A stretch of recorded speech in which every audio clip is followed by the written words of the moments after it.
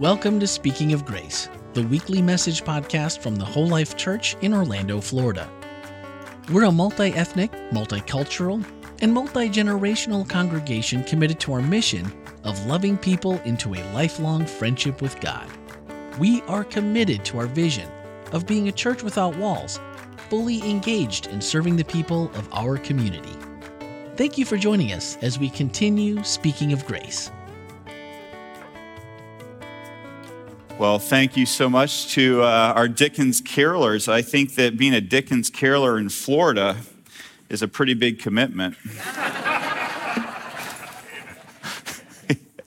So we are so blessed by that. Thank you so much. And today,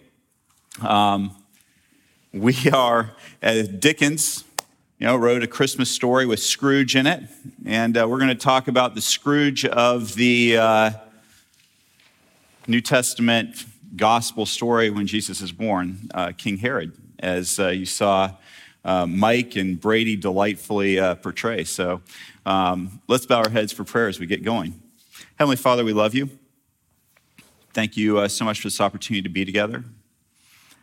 And Lord, we often like to look at the heroes of stories, but sometimes there's more to learn from the villains. And so help us to learn what we can from Herod today. We pray in your name. Amen. So we have been doing a series of sermons called Arise to Christmas. And in those series of sermons, we've been taking a look at different people who had an opportunity in the Christmas story to arise, to get up, to do something, to take action.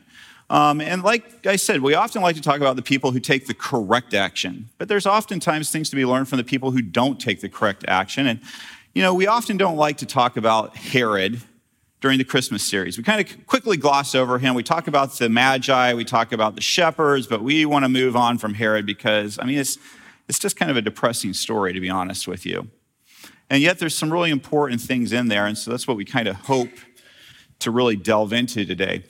Our text today comes to us from Matthew, the second chapter, the third verse. You'll remember last week's actually came from Matthew, the second chapter, the second verse. So we do one verse a week, and it'll take us about 15 years to get through the book of Matthew, but we'll be there.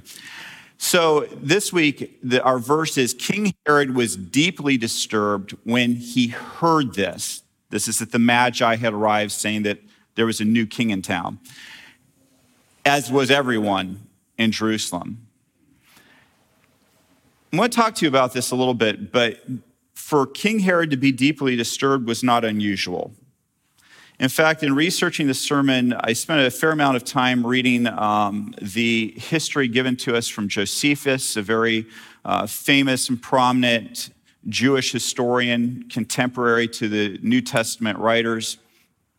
And one of the things that just really jumped out to me is that Josephus spends a lot of time talking about Herod.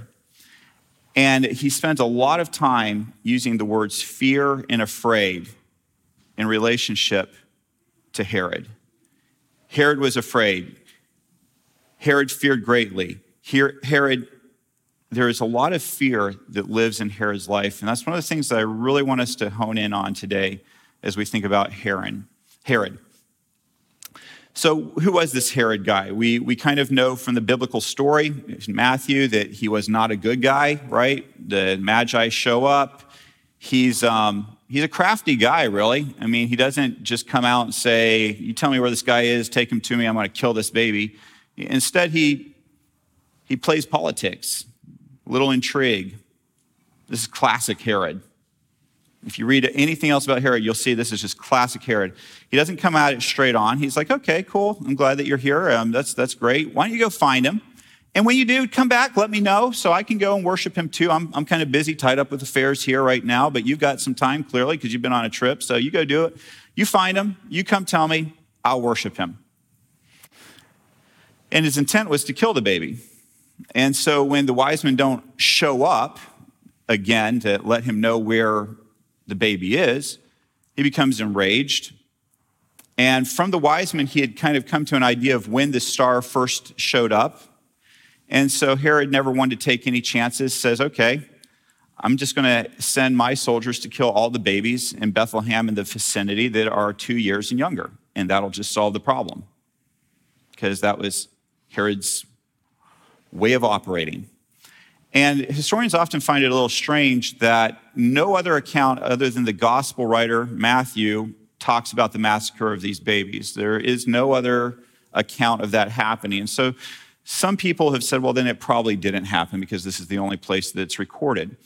However, other people have said, well, Herod was so notorious for doing bad things that this one actually didn't even come close to the top of the list. And Bethlehem was a really small place. You remember we sing, "O Little Town of Bethlehem," right? We're not just singing it because it was a little town. Historians think that there probably would have been less than 20 babies under the age of 2 in that area. And that's not at all to minimize what he did because it was horrific. But for the time period, with so many other atrocities, you have to think that the Romans were crucifying sometimes hundreds and up to 1,000 people at a time. So for 20 babies to be killed in that time period, it may not be that surprising that it didn't make the top list of other historians and people's viewpoint of things, which takes us to something that I think might be important to think about and that we sometimes miss in the Christmas story, the warmth of the Christmas story, right? We like the glow. I've never seen cow poop, manure, donkey manure in any of the creches that I've ever been around. You know, the manger scenes, you never see that. It's always clean, beautiful space. I don't know how many barns you've been in, but they're not clean. Okay, they're not clean. And so we sanitize the Christmas story. But the truth is that Jesus was born into a violent world. And when we minimize the violence that he was born into, we minimize the need for him. I'll say that one more time because I want you to think about that for a second. When we minimize the violence of the world that Jesus was born into, we minimize the reason why he was so needed. So just to tell you a little bit more about Herod, in spite of this terrible thing that he did, Herod was actually a pretty impressive character in history. He was a very, very, very smart and talented human being. His father made him in charge of Galilee, and he eventually grew that to where he actually had control given to him by the Romans of almost all of Israel, all the way through almost up to Egypt. I mean, he took what little he was given and expanded it. He was an incredible architect and builder. He built aqueducts that the Romans sent people to see how he did it because his aqueducts were better than theirs. That's how smart he was. He was also a pretty talented politician. He was Jewish through conversion. His family converted to Judaism, but he wasn't ethnically Jewish. He was Edomite. And so the Jewish people always looked at him with a little bit of, you're not really our king. You're the king of the Jews, but you're not our king because you're not really one of us. Yes, you grew up in the Jewish faith, but you're not really one of us. And so when it came time for him to be really taking the big center stage as king in that area, he got rid of his first wife, who wasn't particularly Jewish, and her sons. And he was actually nice to them. He just sent them away. And then he married a Jewish princess. Mariamne was her name. And she didn't particularly care for him because he immediately killed some people that she loved because he was afraid that because he had married her, that they were going to think that they were important and so he offed them. She didn't like him, but he liked her a lot. He was really infatuated with Mariamne. And so there's a lot of evidence that he really particularly cared for this woman. And but because of who he was, he could never feel safe. He always was afraid. And so when some people put into his mind that Mariamne was cheating on him, it got to him to the point where he finally had her executed and her kids.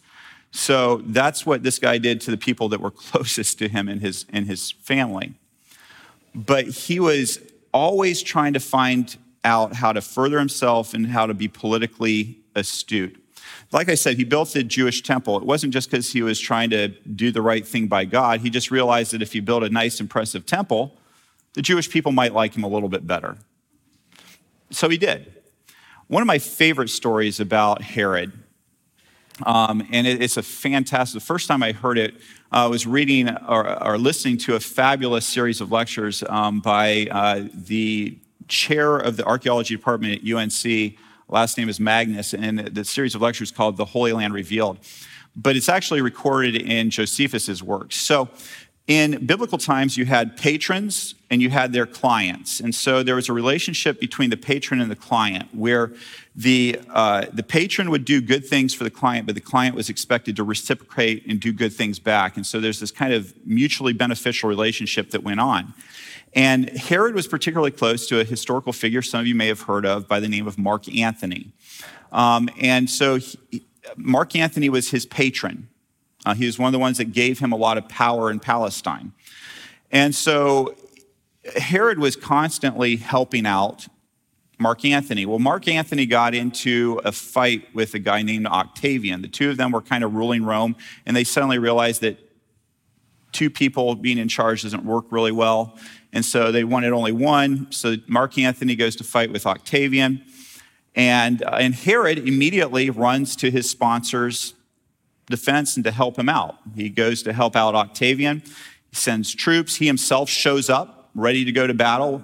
And Octavian says, I really don't need you here. There's actually a problem over in Palestine I need you to go take care of, so why don't you go take care of that? And Herod goes, well, are you sure you don't need me? And I think this might be, and Octavian says, no, I got this. Mark Antony's nothing. I can take him down. Mark Antony says, I can take Octavian down. And so Mark Antony sends Herod away. And so Herod goes on his way, but he's still supplying supplies. He's doing what he can. Well, there's a big battle that happens between Mark Antony and Octavian at a place called Actium. And Mark Antony gets crushed. He's not killed in that battle, but he gets crushed. And it's pretty clear that he's coming to the end of things for him.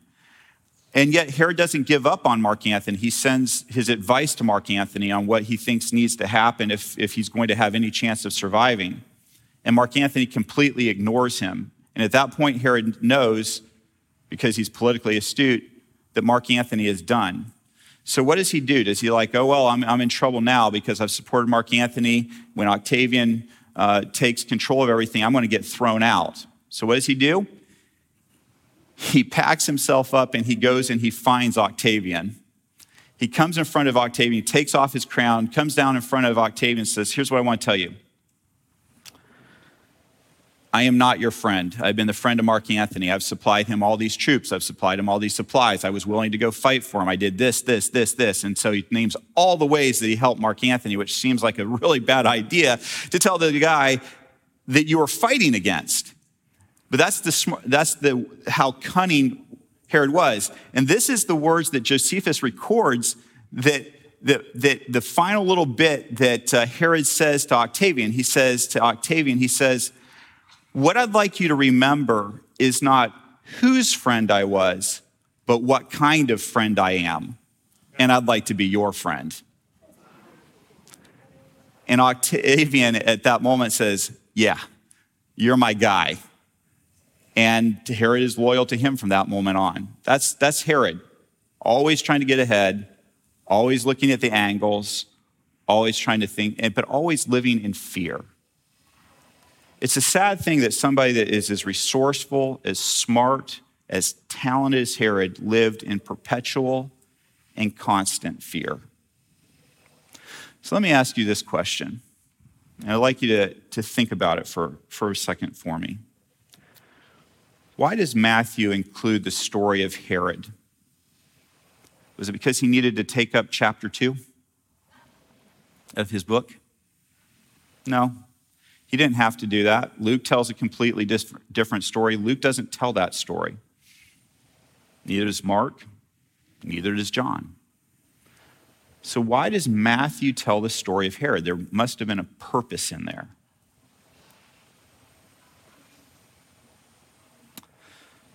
I think you can probably come to a number of different conclusions. I invite you to go home and talk about it over lunch. You can feel free to disagree with the conclusion I'm about to come to. In fact, I'd love it if you did. It would tell me you're thinking for yourself, and that's important. I think Matthew does it for what I said a little bit earlier.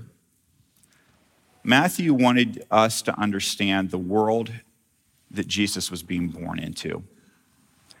He wanted us to understand the peril that Jesus faced coming into this world.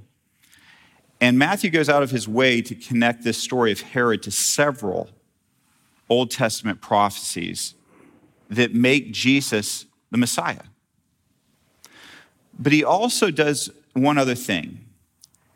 He wants us to compare and contrast the king of fear and the king of peace. There's a wonderful book that I highly recommend called The Gift of Fear by Gavin de Becker. And Gavin talks about how fear is not a bad thing. It actually is something that is important in our lives, and we should listen when we experience it because it's telling us we're in an unsafe situation. But Gavin will also tell you that living in fear becomes a problem. It's one thing to listen to the fact that you feel that something's not right.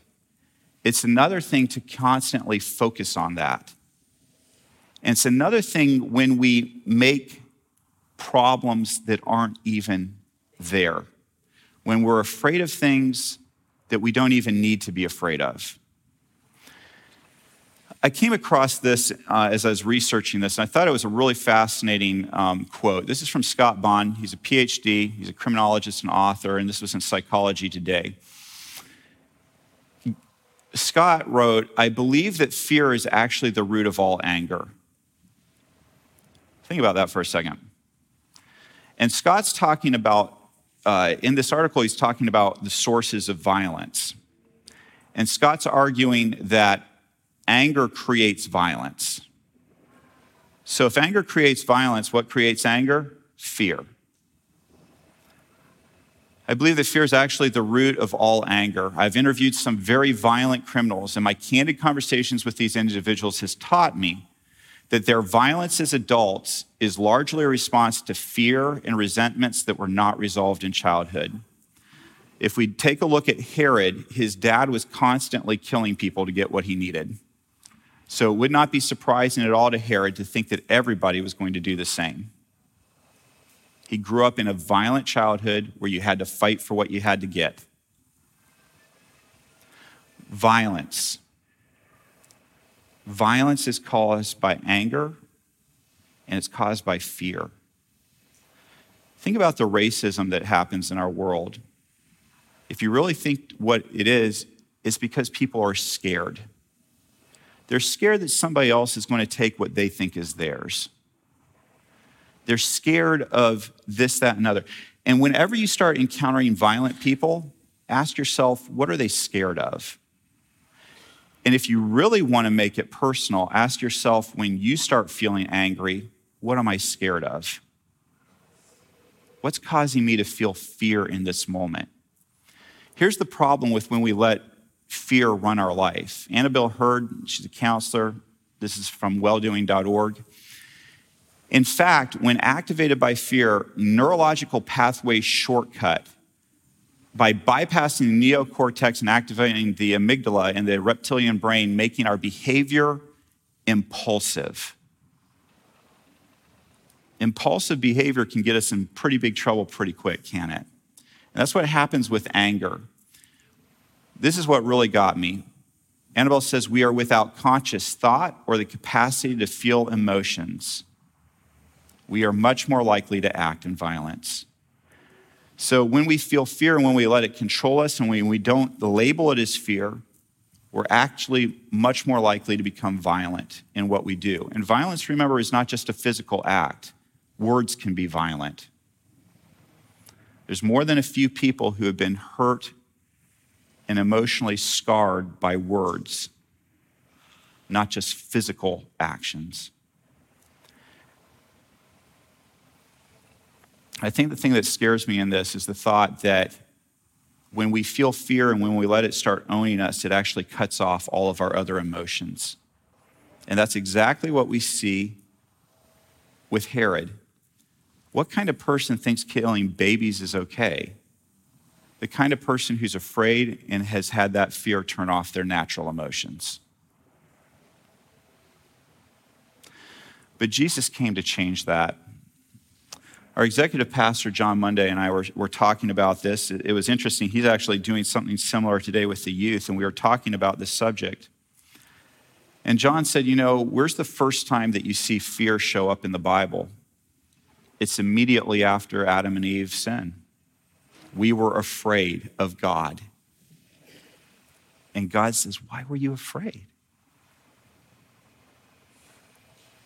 We were afraid. But you know what? The beautiful thing is that Jesus came to be the answer to that fear. Isaiah 9:6, for a child is born to us, a son is given to us. The government will rest on his shoulders, and he will be called Wonderful Counselor, Mighty God, Everlasting Father, Prince of Peace. Jesus came to tell you that you don't have to be afraid. You don't have to be afraid of God. You don't have to live in fear in a violent world. Yes, this world is violent, but you do not have to live in fear.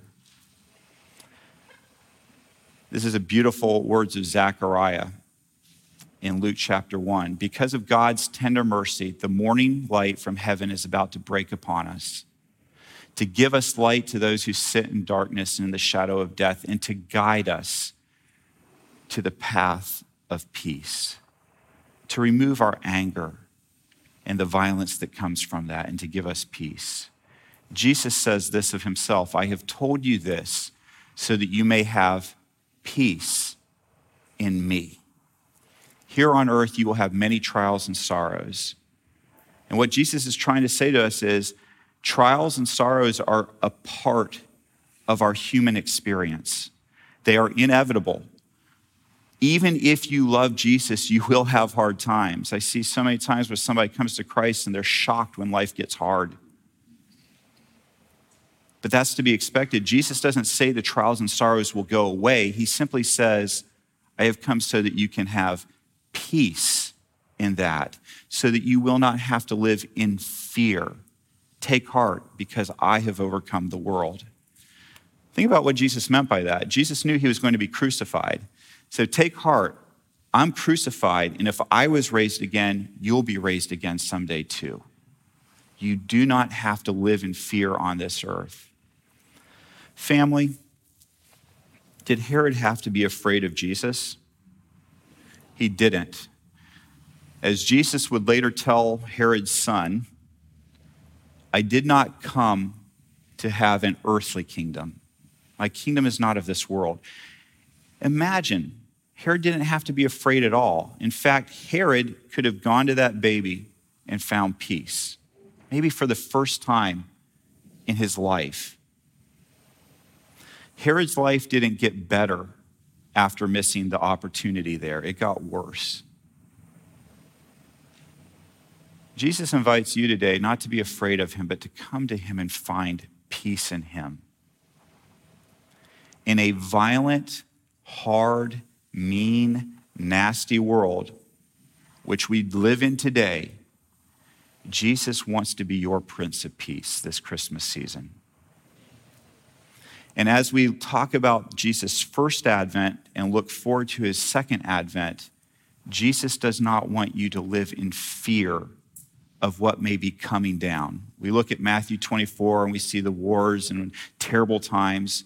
Jesus did not say that so that we would be afraid, but simply so that we would know it's to be expected.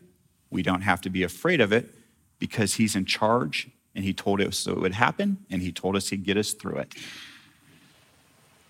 If when you think about Jesus' second coming, you feel fear, it's time for you to come to the Prince of Peace and find peace in your heart. Jesus came so that we can have life, and we can have that life to the full. Mike, you did such a great job portraying Herod today. Imagine if that Herod had come to that baby. Imagine the history story and how it would have been different. that baby posed no problems for Herod, only opportunities. Don't let fear take away the opportunities that Jesus wants to give you. Hi, this is Randy McGray, podcast producer and host here at Whole Life Church.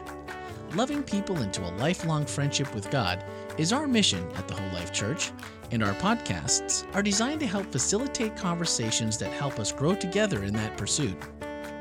Now that you've heard the message for this week, don't forget to check out the Whole Life takeaways for this message. Swipe up in today's show notes and join the conversation. Speaking of conversations, each Wednesday morning we take a closer look at the week's message. That's right, the one you just listened to.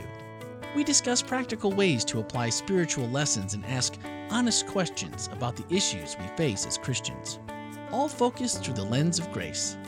Your voice is a welcomed addition to that conversation. We encourage your thoughts and your questions by sending a voicemail or text to 407-965-1607 or send an email to podcast@wholelife.church. You can find everything podcast related on our website, wholelife.church/podcast.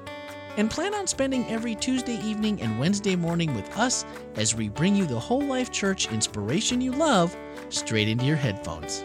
Thanks for listening and have a great week.